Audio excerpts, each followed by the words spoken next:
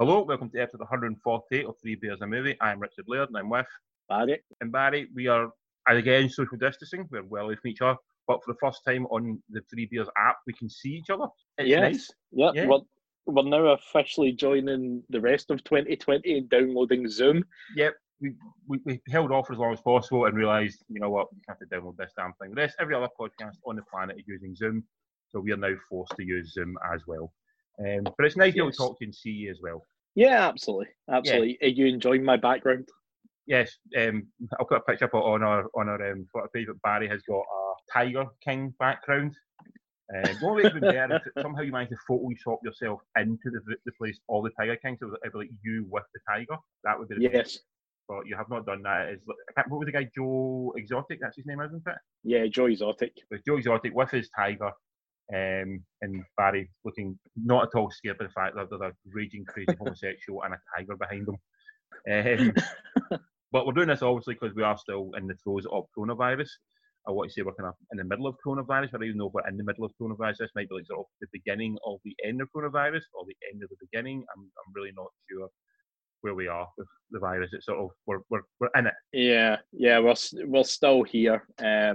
Luckily enough, our dear leader has opted for another 3 weeks of lockdown, which is probably the best call, because I've seen a lot of people using it and quoting it as health before wealth, and I thought such a poignant 3 words means so much. You know. I think the problem we've got just now is the Scottish leader is saying 3 weeks lockdown continues, but the British government leader seems to be saying they want to sort of bring some sort of partial end to it as of Monday. So it seems like mixed signals. It's so silly, you know. It's like you get people. Some people go, "Well, I'll listen to the Prime Minister, or I'll listen to the First Minister." It's like you've got to have a more unified statement from all parties, really, to understand. Rather than having one person saying one thing, other person saying another thing. The one good thing is with us doing another 3 weeks is just simple. It keeps us in line because this is.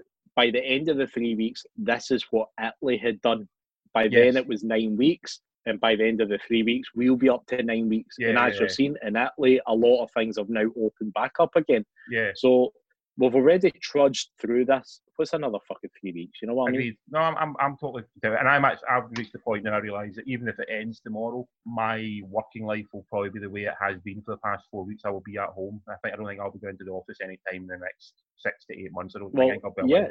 Yeah. So obviously it's going to be on a business to business like thing, but it's one of those things where do you honestly think companies who run offices and all that, do you think they're going to be that keen to be rushing everyone back in? They won't be. They'll end up staggering folk, you know, as much as they can. Total liability issue. If someone in your office gets sick because you're telling them to come back too early, then that work can be found, guilty of negligence in some way. So they've got to be careful of that as well. So they will not work. People working in these sort of close quarters offices will not be calling anyone back until either A, the virus has disappeared, which probably won't happen for a long time, or there's some sort of antidote, or sort of a jag you can get to stop it. That's the only reason they'll actually bring people back at that point. Can you honestly see your work paying out 60 grand for your death if you die at the work because of COVID, like an NHS worker? I think legally they have to, but they won't want to, and that's the problem. If I will not be if I was to go, I would not be the first person to go in my office. So they'd be paying a lot of money and things like that. So they will not be wanting to do that. So I don't think I'll be back in the office for at least another 6 months. I reckon at least 6 months. Solidarity with that, yes. And because of that, like I said, as we always have been for the past 5 or 6 weeks now, we're not going to cinema, so we're watching stuff at home. So last week, as always, I gave Barry a list of things to watch that I was going to watch as well. And for the first time, I think, in this whole thing, we've watched all 4 things, haven't we? We've done it all. We're totally in sync with each other this week. It's not there's one you missed, one I missed. This week, we're all good. Yep. The moon's aligned. First thing we're going to talk about is a documentary that can be found on Amazon, and it's a documentary called No Stone Unturned, which is directed by Alex Gibney. Now, Alex Gibney's a guy who's done a lot of documentaries. You've probably seen a few of them in the past. He's done the one called The Last Gladiators, one about the hockey goons. Remember that one? Yeah. Yeah. He's done the one 0 Days as well. It's on Netflix about the sort of the end of the world and all the nuclear bombs that might go off, and the fact that the virus that might cause that. Yeah, I haven't seen that one. Look out for it. Sounds Really good, good, really good. It's called 0 Days. He also did one, Catching Hell, which is all about the baseball fan who caught the ball at the Chicago Cubs game, and because of that, Yeah. because of that, they lost the game. Also, he became basically sort of like a celebrity macabre. They were going to kill him in the stands. It's all about this guy's life after it. Really good documentary. But I've done a lot of sport ones. Got one called The Armstrong Lie recently. The one about Lance Armstrong, all about his life and his sort of getting caught out with the cheating and him trying to come back in some way, but at the same time, it was all about him being trying to restore his sort of public image, but at the same time knowing that he can't. So quite an interesting one there. But the one he got really famous for early doors was one called Enron, the smartest guys in the room. Yeah.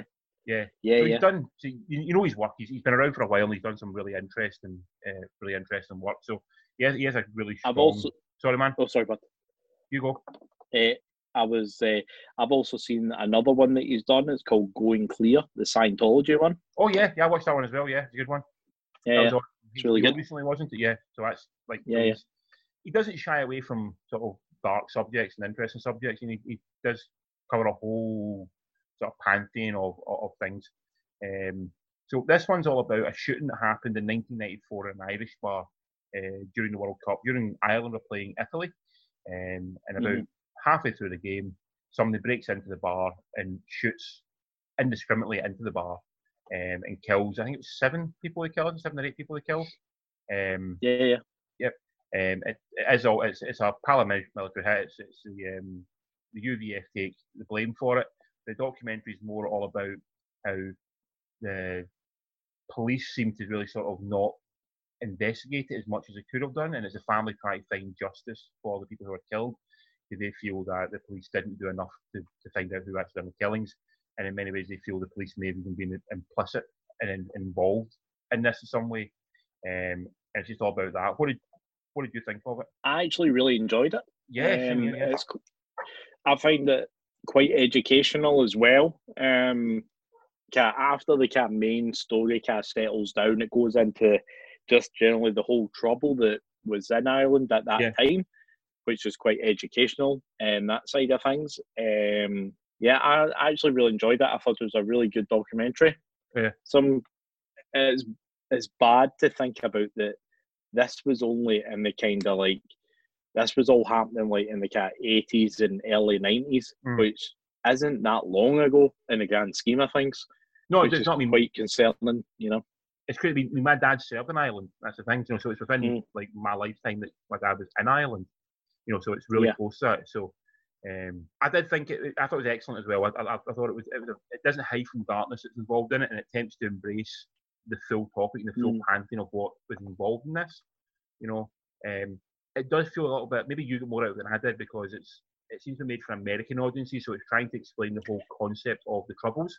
And I was sort of I know what the Troubles are. I'm well aware of what all this stuff is. So that bit, not the end of it, just there's a wee kind of maybe 10-minute segment where it's basically explaining how the Troubles happen. I'm going, who doesn't know this? But I realise it's getting made for an audience who might not know exactly what that's about. I also felt a little bit at times it kind of oversimplified what the Troubles were. You can mess around with that tiger.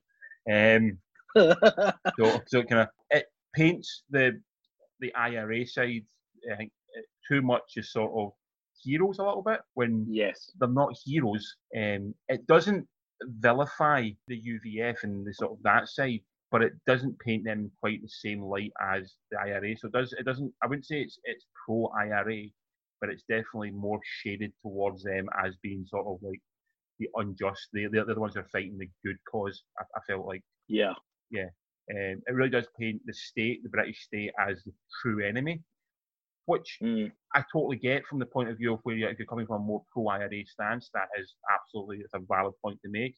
I don't think the British state was the enemy, because they're fighting a war. So if you fight a war, you deal with insurgency. Shooting 9 people in the back in a bar is not obviously justifiable in any shape or form. But they seem to, what documentaries seem to do a lot, which annoyed me a little bit, was it made out that this act tied with other acts they're all completely irrehensible because, everything they done, everything that the UVF and the British government done was bad, and everything the IRA done wasn't as bad. And it's like, both sides were pretty fucking horrendous. It's not, you should really They were shade it just towards as one bad side. as each other. Yeah. I know. I think that it would have been better if that side, if the documentary had just went straight down the middle with it, rather than kind of trying to lean. But I guess in a narrative story, you always have to have a bad guy and a good guy. Totally, yes. And to be able to tell a story or tell any sort of narrative about the Irish Troubles without swaying to one side or the other is extremely difficult. It's really hard to do. It's almost impossible to do. I read a book recently called, what was the book called again? I forgot the name of this book. I'll try to think of it. It's a really interesting book all about the Troubles, and it's done a really good job of remaining completely down the line. Yeah. Just telling you the instance, telling you the story, but not in any way sort of passing judgment on who was involved and on who to blame or who was not to blame. Yeah, and I think that's like a really good thing. Like that in itself is a skill. To have that kind of way where you can just stay down the middle, especially when it's not as bad as it was at the time, but there's still a very underbelly tone. There's still an underbelly to all of that kind of stuff. That kind of stuff is still prevalent in parts of Glasgow and that. Yeah. It doesn't, some people don't tend to shy away from it. Yeah. And for some reason people haven't moved on either. Aye, and maybe that's the problem with when I was watching it, because we grew up in Glasgow and that has got a strong sort of element of this part of it. We kind of know some of the story, we know a lot about it. So it felt like a lot of parts of the documentary felt a bit not necessary to us because we kind of know a lot of stuff. The book I was reading was called Say Nothing. That's called A True Story of Murder and Memory in Northern Ireland. It's a really interesting book about the actual Troubles himself. This is a really good companion piece to that. Just telling. I think what they do, it starts off with one story, the story about the shooting in the bar, and then it tells you sort of the bigger history of Northern Ireland and the history of the Troubles in itself. But ultimately, it swings it back around to just the story of the family in the bar, and they want to try and get their story out. So I did like how it started out one place, went a meander to find out other stuff, but ultimately it comes back to the one thing, sort of the base of it, which was this shooting in a bar when 9 guys were killed for pretty much no reason whatsoever. And they're talking to the barman who survived it. You just see him; it destroyed his life. Yeah, that is a broken man when you see him. You clearly see him in the pictures. You see still photo. He looks like a happy, fun guy, and he played football, he played hurling, he had lots of friends, and then you see him now, he's just a broken man. He's been absolutely destroyed by this one single act in his life.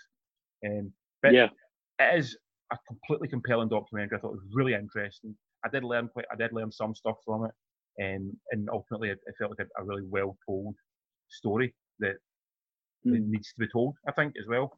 I think the problem with this kind of stuff is it's becoming too much like history, and like you said, it's not history. It happened pretty recently. In the grand scheme of things, it's less than 40 years ago. And it shouldn't. Something like that shouldn't be swept because they make a point of this allowed this to happen. It feels like they're trying to say the death justified the means. It's like I don't think any deaths justify any means.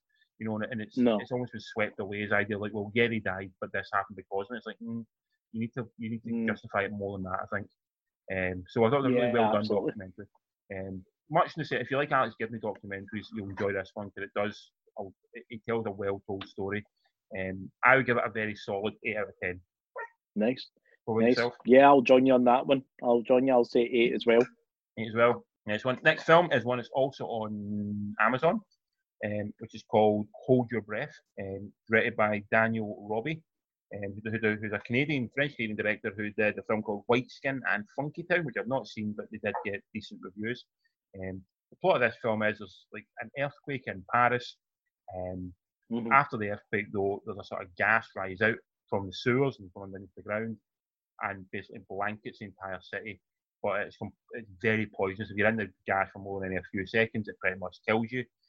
But it settles maybe about 3 stories up, isn't it? Maybe the 3rd story of the building, doesn't it? It sort of settles there and doesn't. Yeah, that's correct. Yeah. So then there's the story follows a couple who have been, I think, recently estranged, but they've got a young daughter who's living in sort of a bubble. She's got a disease where she can't be exposed to any germs, and they're trying to find a way to get her safe and also get her out of her bubble and away from the gas. And they know eventually her bubble will run out of power and she will die. So it's them trying to find a way through Paris to do that.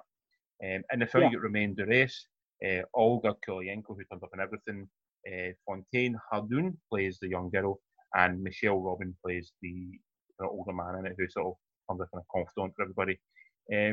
I'll start with this one. I actually quite enjoyed this film. I was surprised at how much I liked it. It had the look, when I saw the poster, of a very disposable action film, one that's made for next to nothing, and went straight to video, but I think it actually a wee bit better than that. I think it actually got a lot of screens in France, just never really got much cinema time over here.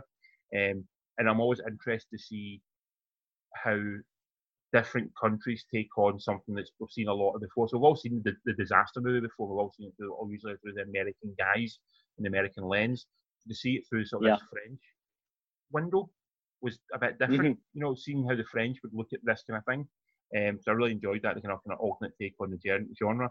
I thought the two leads were particularly good. I thought they were very believable as a couple who had been together, had separated, but still had a lot of affection for each other.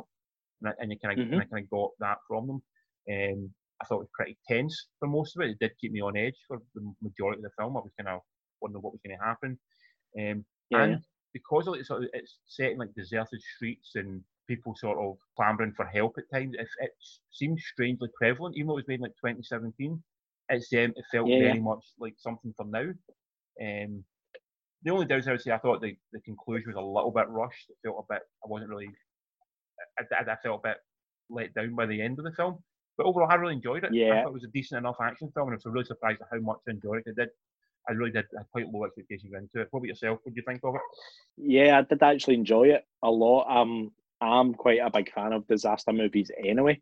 Yeah. But I did actually enjoy it. I found that, like you said, it's just a really interesting, different angle of a disaster movie. You don't have the classic scientist telling the government, and then the government not listening, and then ultimately they went, "Oh, we probably should have listened to him or her," and you're just a bit like, "Yeah, it was kind of good. I liked it. I liked how it didn't really explain anything, which was kind of nice." That's what you're saying. American the films, they all have the same idea of like it's the scientist, and then he's trying to get everybody away. And basically, the guy you're following at the start of the American film, he always eventually is the reason how he managed to stop it or save the world. The two people in this, they're not trying to save the world. All they're trying to do is save their daughter. So they have no interest in what caused it. They just know they have to survive it, and that's the more interesting part. Is it gets very kind of ground level, kind of insular as to what's going on. And you you don't find out really what's going on. You just know something has happened. So in that case, I had a kind of almost Cloverfield feel about it. You know something's going on. You know it's something dangerous, but you're not really you don't really concern yourself with what it is right now. All you know is they're in danger. They have to get out of danger. I also ended up googling the disease that the daughter had. It turns out that's actually a real disease. Yeah. And I liked that how, like, when I googled it, one of the images was one of the first people to get it, and it was a wee boy, and they had literally put him in what can only be described as a child's astronaut suit. That's what he looked like. He had a fishbowl for a helmet. Oh. I think usually like they're not called like bubble children or something. They used to live in these sort of like bubbles that you kind of rolled around in. It's a very strange sort of disease that you're completely any sort of toxin from the outside world will essentially kill you. It doesn't seem like much of a life people have, because they're basically confined to completely sterile environments, aren't they? Yeah. Yeah, it's a bit of a shame. I'm definitely 100% behind you on. I found like the last act of the movie was completely rushed. Yeah. And I felt that could have just been slowed down or even maybe explained a wee bit better without spoiling it, about how certain things happened with the daughter and all that kind of stuff. I just was a bit like, I thought that scene with the old couple was quite sweet as well. Very touching, yeah. Yeah, I found that quite touching. Like, because they never really explained. This isn't really a spoiler, but they didn't even really explain why all the people were going to slightly ground, you know. But Yeah, it kind of just it showed you, and then that was it, yeah. you know. Which I was It kind of didn't okay really. because you're only seeing what you only have the information that the two lead Mm, characters have. You're not really getting any extra information because you only learn what they learn. yeah. But then, like you said, the end of the film, it's they either should have explained it better and have some, even if a scientist run in and go, "This is what happened," blah blah blah blah. In that case, like, okay, we've got an Mm, answer.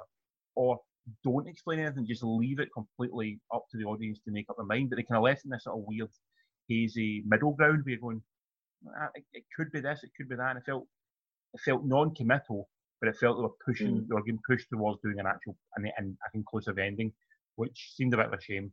I felt like it either tied up completely better, or not tied up at all. But by doing sort of a half tie mm, up, I thought it left me a kind of a bit of a bad taste in my mouth. I was like, nah, no, I'm not totally loving the ending of this. mm. Yeah, yeah, totally, totally. I found it all very well set as well. It was because like it kind of like it's such an easy thing for maybe a movie that doesn't have a massive budget to get round, Yeah, because a lot of it all took place within that apartment block. And then the few scenes that you do see them outside, as you know, it's like the thing's covered in fog. So it's really easy to not have the whole Paris city being shown. yeah, because you don't ever see the Empire State Building, for example. Not Empire State Building, the Eiffel Tower. Eiffel Tower. You Yeah, don't see yeah, that at all. I think you see Notre Dame. You kind of get yeah. one point. Yeah, You once. see the Eiffel Tower once. Or do you? See I can't when remember seeing it. it's very early on. Right. And I think it's when the gentleman is up on the roof. See He, when he he can look. clambers right to the. He does a big kind of look You round, do, doesn't he? Yeah. but it's like it's a way in the distance. Yeah, Like if it wasn't, because they live in the suburbs, they're like sorry, sort of like well out in the city. They're not in the middle of Paris, then it's sort of like it's the suburb, yeah, it's the residential area. That's where they live. mm-hmm. Yeah, aye. It's I liked it. I liked I it. liked it a lot. It's I gave it 7 out of 10. What about yourself? oh, nice, cheeky. I'm going to punish it. I'm going to give it 6.5, just Oh, purely because the last bit was so rushed and unexplained. You right, know, okay, fair enough. that's it. But Yeah. surprisingly better than expected. I think that's the main point to get from this. It's better than expected. Oh, 100%. It's genuinely worth your time watching it. Yeah. 100%. And for a 90-minute movie, it does gallop. It doesn't Oh hang yeah, about. yeah, and there's plenty You going know. on in it. So it's completely worth your time, especially on a Friday night and there's nothing else to watch. It's a completely viable film to watch. Next up is one that's on Apple Plus. I didn't know I had Apple Plus until I checked this out, and apparently I do have Apple Plus, so I was happy. Yay. Yeah. I've been on to Apple Plus. I didn't realise there's not a lot on Apple Plus. Apple Plus is still building up its catalogue of things. There's like literally 5 things on it just now, I think. So this is one of the ones, Okay. and it's a documentary. It's called The Beastie Boys Story. Very simple title. It's about the Beastie Boys. Directed by Spike Jonze, who did Her and Where the Wild Things Are, and also has done, I think, at last count, about 15 million music videos. All the kind of really amazing that you remember. He done the one with Fatboy Slim, the one with Christopher Walken. Yeah. Yeah, done that one. I'm sure he's done like loads of the Bjork videos. He's done tons of. He's done he's literally done all like thousands of music. He's one of these guys who's been around for ages. But he's also done some feature films. He's done a couple of documentaries as well. He might have been directed the Jackass film. I thought he's involved with that somehow. I'm sure he's involved with Jackass somewhere as well. He's a bit of just a guy who's a bit out there and just involved in everything. So there is no plot to this film. It's very simple. It's telling the story of the Beastie Boys from when they were like pre-teens up until maybe the late 90s, really. Sorry, early 2000s. It tells the story right up until that point because there's something happened. Well, everyone knows. One of the members of the band died, and once he died, the band just decided we're not going to do this anymore. They're not going to try and bring another member in. They're going to try and continue on.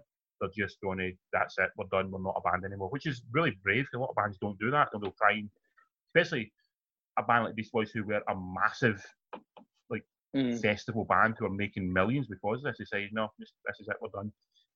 So I think so. I don't like the fact that Sublime tour with a guy, and they call themselves Sublime with whoever this guy is. aye. And when I seen them, it's got the vibe of Sublime, but you just know it's just not sublime. Aye. If that makes sense to you. It's like when You know? Queen go on stage and it's Queen with like Paul Rodgers. You go, right, it's still decent, but it's not the Queen everyone wants to see. You know, it's not the Queen. Yeah. You know, Yeah. So in the film, it's basically a stage show with a kind of slideshow behind them, like a very well done slideshow, and these guys are just telling a story. It's obviously it's not off the cuff. It is scripted, and there's stuff in there that's sort of they're playing a role, but essentially they're just telling the story.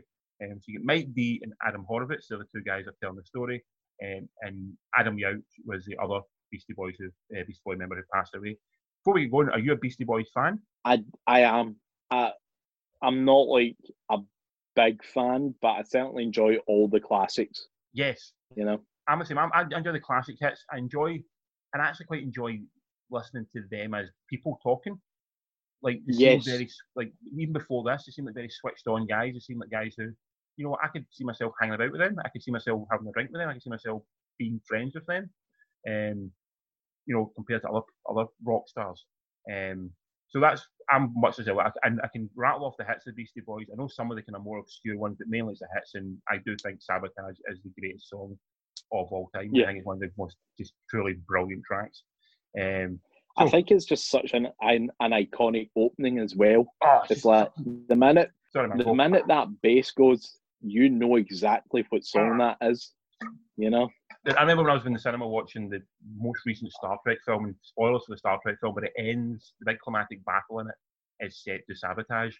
And I literally punched the air in the cinema, like excited for this. And I was like fucking going mental for it. And like, I was like going, sit the fuck down, what is wrong with you? And I'm like, it taps into that real kind of like emotional, guttural place in you. Like, just a great song. But yeah, so on the documentary itself, I thought it was a really unique way of doing it. It's not what I expected. I was expecting more of a traditional music documentary that we've watched, both watched recently. So at first it is quite jarring to see how they're doing it. You know, they're sort of, it's very odd that, you know, it's literally just a stage show, and it feels like you're not watching a movie. It feels like you're just watching something in the theatre. Yeah. Which kind of threw me for a bit. But once you get past that, I thought it was absolutely brilliant. I absolutely loved it from start to finish. I loved how it's... Yeah, there was... Sorry, I loved how it's man. I loved how it's part like kind of historical documentary, like about who the band were, where they came from, you know, what they've done. But also, it's like basically it's two guys who are now, they must be in their 50s now, like close to 50, sort of looking back at the like 18-year-old self and judging them for going, you're a fucking idiot, man. You should not have been doing that. And there's a bit when they're talking about the Beastie Boys used to have a girl in the band, which I didn't know.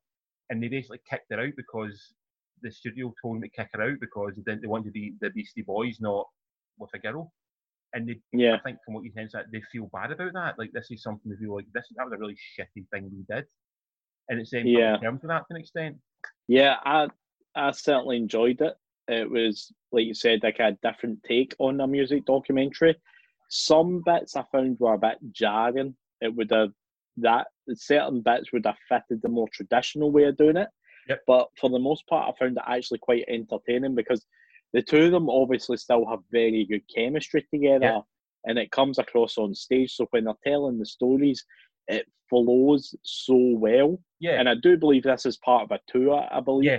So it's like when they were talking in that, it's like you can see a bit of the kind of banter and a little bit of the kind of unscripted, off the cuff remarks about things, and it just adds to the whole story about it. Yeah, and I got that as well. It feels very much like it doesn't feel like it's static at any point. It feels like very much a living, breathing thing. You know, it feels like the one they recorded and you saw. If you saw that in our night, it would be slightly different. Yeah. There'd be bits in it that would be the same, but there'd be bits in it that you go, oh shit, that's different from what I saw. And what really got me the most was it really the final sort of 25 minutes was, as much as it's about the band and it's about them looking back on life, ultimately what it's all about is them paying tribute to their friend, you know? Yeah. And that's what's so beautiful about it. It's two guys who clearly love this man, like beyond all measure. They grew up together, they've been friends for like 30 odd years. And from what you get from the band, he was sort of like the driving force of the band. He was he came up with the name, and he was the sort of guy who wanted to be in a band in the first place. And kind of all the stuff of greatness that came from the band, it was sort of from his mindset. He went and learned random shit just to or new random shit, they could make things sound great. Like he went and just done the bass line from Sabotage, like off the cuff essentially, and and the stuff he's doing with the record tables and the mixing and stuff, that was all kind of come down to him. And it's just them saying, I would say in a way they're saying goodbye to their friend. I don't even know if they're saying goodbye to their friend. They're just sort of making sure there's something down for the record of what they feel about their friend. And to me, absolutely. That was so emotional and so touching to watch. Yeah, it was. It was actually really lovely. Even I found myself not so much tearing up, but sitting there certainly with a lump in my throat. Yeah. Just simply enjoying how these guys had been in a band for like, I don't know, 20, 30 odd years. But yet, even at the end, they still, like, they could never really figure out what he was going to do next. Yeah. You know, he was just one of those kind of guys. And that's I found quite nice about it all. It's just like, you know, it was just nice. The whole entire thing was just such a nice, warm feeling to end the show with. That's really, and that's what got me as well. And even Jill, Jill doesn't know anything about the Beastie Boys. She was completely like doesn't know anything about the band. She didn't really know anything. Other than the fact she knows I like Sabotage. That's pretty much all she knows. Even she was sitting watching, going, "This is really touching." She was totally bought into it, and she was totally embracing it, and she really enjoyed it as well because it was so told with such warmth and such happiness and such joy. Like I said, there is darkness there. They are talking about things that they did that they're not proud of. And they're owning those mistakes, which is really interesting. And they're not blaming anyone else for those mistakes. They're saying, so when it came to like them kicking the girl at the band, they're saying stuff like, well, the record company wanted it, but we done it. You know, we chose to do it. You know, we could have said no. You know, when it came to like doing crazy shit to try and get publicity, we could have said no, but we did it. So we can't blame the record company. We done it. So that I think the style of the documentary might leave some people cold. Well, people like yourself, maybe you start off, you've got to really embrace that. If you don't embrace that, you might not enjoy. You probably won't enjoy it. But I think if you're a fan of Beastie Boys, it's well worth watching. Even if you're not a fan, even if you know peripherally know their music, it's you've come out with so much respect and love, even more love for the guys than you ever did in the past. It's such a well put together piece of film. Oh yeah, 100%, man. It's the only kind of problem is it's on Apple TV. Yes. So that I feel like just from that alone, I feel it's not going to get a lot of love and attention. That's the really horrific thing. I was saying that when I on Apple TV, I didn't know I had Apple TV until I went and looked at it. I'm like, oh shit, I actually have Apple TV. And like, there's nothing on it. I got the opportunity to sign up to it for 6 months, and I patched it. And the only reason I was able to watch it is because Stacey's got it. Randomly, I get a new iPhone, but yet I only get it for 6 months. Stacey somehow has it for a year. Well, we've got it somehow. Jill got it somehow for a year as well. I don't know how she got it, but she's got it for a year as well. So I don't know how. Yeah, God only knows. Yeah, but we've got that. Out of 10, what are you giving it? I'm going to give it a solid 8 because it is just such a well done, different style of music documentary, and that's what helps it. You know. Yeah, so I agree with you, but I am going higher than 8. I am actually giving it a full 10. I absolutely loved it. I'm giving it 10 out of 10. So the possibility, I think it might be the second 10 out of 10 this year, but yeah, I'm giving it 10. What was the first one? Do you know? What was the first one actually? Oh, Invisible Man. Fair enough. It could be that I'm so starved of entertainment that I need something to watch, and this is the first time I've had to watch that I really enjoyed. Maybe that's I'm giving it 10 out of 10. But I did love it. I thought it was great. I loved it. I don't know. Okay, well, here's the thing. Would you be rushing back to watch it again? No, but I would watch it again, and that's rare for a music documentary. There's very few music documentaries I would watch again. So I'm not going to watch it tomorrow, but I can see myself if I'm feeling maybe a bit down, or maybe just need something to perk me up, maybe a bit of happiness. That's something I would maybe put on and watch. Yeah. So yeah, cool. 10 out of 10. All right, 10 out of 10 nice for one, me. man. So people should go and watch it. The last film is one I picked at random from Netflix. It's an old movie that I hadn't seen, you hadn't seen, but amazingly, your good lady was a huge fan of this film. And that film is Who the hell knew? Who the hell knew? Yeah. I didn't think anyone had seen this film. And it's called The Wizard. So it came out in 1989, directed by Todd Holland, whose only other he's done every single TV show for the last 20 years. He's done at least one episode of a TV show, but the only other film of note I could find was one called, it's a really badly titled film called Krippendorf Tribe, which was all about a guy who he blows his like sort of faculty budget, so he has to use his family in order to like sort of recreate a lost tribe in his back garden, and he films them and basically tries to pass this off as a lost tribe in the Amazon. It's got Jenna Elfman and Richard Dreyfuss in it. It's not particularly good, but I do remember watching that film. Yeah. So in this film, it's all about the young boy who finds out he rescues his brother who's autistic from like sort of assisted living community, and they take like a road trip across to California or something. That's where the young boy wants to go. But on the way, they discover that the young boy is an amazing video game, like stand-up arcade machine player, and they decide to enter him into a competition. And it's in LA, isn't it? In LA, to try and win like sort of this massive prize and become the king of the video games. Along the way, they're assisted by a feisty young lady, and at the same time, they're getting pursued by their brother and the dad who are looking for them, and a sort of private investigator who's trying to find them because if he finds them first, he gets paid off. He gets paid for finding them. And at the same time, there's many bad kids who are also trying to stop them from getting their goal because the wee kid is so good at video games, the one who doesn't play them. Yeah. That's basically it. Yeah, in the film, you got Fred Savage, plays the kind of the main brother. You've got Jenny Lewis, plays the feisty lady, and you get Christian Slater turning up as a young Christian Slater as the brother, and you get Beau Bridges playing the dad as well. What do you think of this one? You know, I watched it this morning, first thing, while having breakfast, and I actually thought it was really sweet. Much the same, yes. Albeit however long advert for Nintendo, but it's there's a lot of Nintendo products appearing. Yes. Outside of that, I thought it was totally sweet, totally just absolute fucking harmless movie. A couple of questionable lines in the script that maybe wouldn't fly nowadays, but it is what it is. Are you afraid of what they refer to the young boy as at times? Yes, yeah. And also, at one point, the private investigator says something roughly along the lines of, what's it? He said something like, "I get paid for capturing you kids," or something like that, and you're just like, "Oh, bit creepy, yeah." I'm the same as you. I thought it was a nice, lovely, well-told 1980s teen romp, essentially. Very coming of age.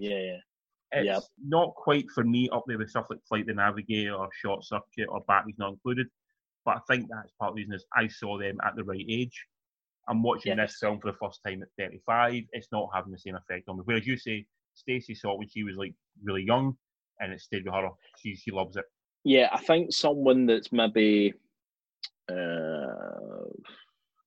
less than like 15, but not any younger than maybe 8. I think they would really enjoy it. I think that's the kind of Sunday afternoon demographic for it. But then if a 12-year-old watches this now, they'll go, what the fuck are they playing? What the hell are they doing? What's an arcade machine? Like, what is a Power Glove? Yeah, what is a? I forgot what the Power Glove. It was. And also, like, just not to spoil it, but the bit at the end when you have like the sort of the game on, like, they have the big kind of tournament on stage.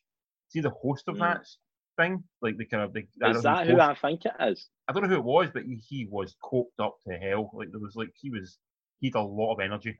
Oh, did you see that? I think it was before the final stage, so it was like the kind of semi-final when it's the 3 of them.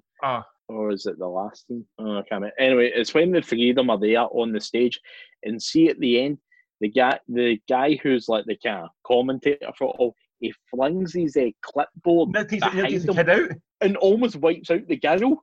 That's fucking brilliant. So I'm saying that guy is totally coked up out of his head. He's like, they must have went to just, take it to 11 and then take it 3 further. He was just, it feels like he's almost like in a total recall, like Running Man type film. Just he's talking of the intensity of like a life or death struggle, and it's about a video game. It was very odd, but it brought some energy to it. That's for sure. I'm just currently trying to find the actor who done it. Who do you think it was? See, now I'm kind of really doubt. Oh, is that him actually? Who do you think it was out of interest? Well, Stacey thought it was Mr. Anderson from The Matrix. No, it's not. Yeah, that's It's what not Hugo. I know. It's not Hugo I know. Weaving, no. Definitely not Hugo Weaving. Right, I think his name is Stephen Graves. Right. Has he done much What else? has he done? Has he got a sizable career apart from this? No, he has not. No. No, he has starred in such classics as Beastmaster, Sinbad and the Monitor, Fatal Past, 20,000 Leagues Under the Sea, Dangerous Games, Rapid Fear, Scooby-Doo, Code Red, and Let's also... not knock Scooby-Doo. Scooby-Doo is a classic. Oh, he starred in Crocodile Dundee in Las Vegas, in Los Angeles. Oh, not even the good Crocodile Dundee, the third shit one. He starred in the sequel to... He starred in Highlander 2 and also Nightmare on Elm Street 5. Right. Highlander 2 is objectively terrible. What is Nightmare on Elm Street 5? It's Nightmare on Elm Street 5? What's the colon after? What's the after it? Sorry, it is The Dream Child. I don't know if that was like. My memory, I think Nightmare on Elm Street are like, you know, the Star Trek's every even numbers are good ones. Yeah, I can't remember if Nightmare on Elm Street is like every odd number is a good one. No, I can't remember. My Nightmare on Elm Street knowledge is poor. Anyway, back to this one. Yeah, sorry. Wizards, way off track here. Way off track there. Wizards is definitely a product of its time. It definitely feels like a film that's made for that audience. It's made for that time. Oh, 100%. So I think you say kids now might like it. I don't think kids now are going to get anything out of it. I don't think they'll understand anything that's happening in it. I think it now is purely a film for people like yourself who remember that era. Like we still remember the console era. We still remember all the kind of games. I think anyone older than us is not going to get it. Anyone younger than us is not going to get it. I think. Well, once all this lockdown shenanigans is over and we're all COVIDless, I'll get my nieces up and I'll put it on for them and I'll just see what happens. See how long it takes them to walk away from it. To go, don't understand this, Uncle Barry. I'm going away. I'm leaving. And then I'll pick them up and suplex them, and then I'll be like, "What do you mean you don't know about the Power Glove?" So, out of 10, what are you going to give it? I'm going to give it a solid 7. You know, it's sweet enough. Very much the same. 7 out of 10 for me as well. I enjoy it for what it was. Absolutely. That's all for this week, man. Next week, we've not really decided what we're going to watch next week. We've got Upload. It's on Amazon. Yeah. It's a TV series. I'll help you out with that one. Yeah. I'm going to try and watch that. And I will try and pick a couple of films or somewhere for us to watch as well. I'll give you a heads up early on in the week just so you can have a chance to watch them. But yeah, that'll be us next week. Tell me where to find us, Barry. Where can they get us? All the usual social media haunts: Facebook, Twitter, Instagram, at 3 Beers in a Movie. That's great. And that's us for this week. I've been Richard. You've been Barry. And you've been listening to 3 Beers in a Movie.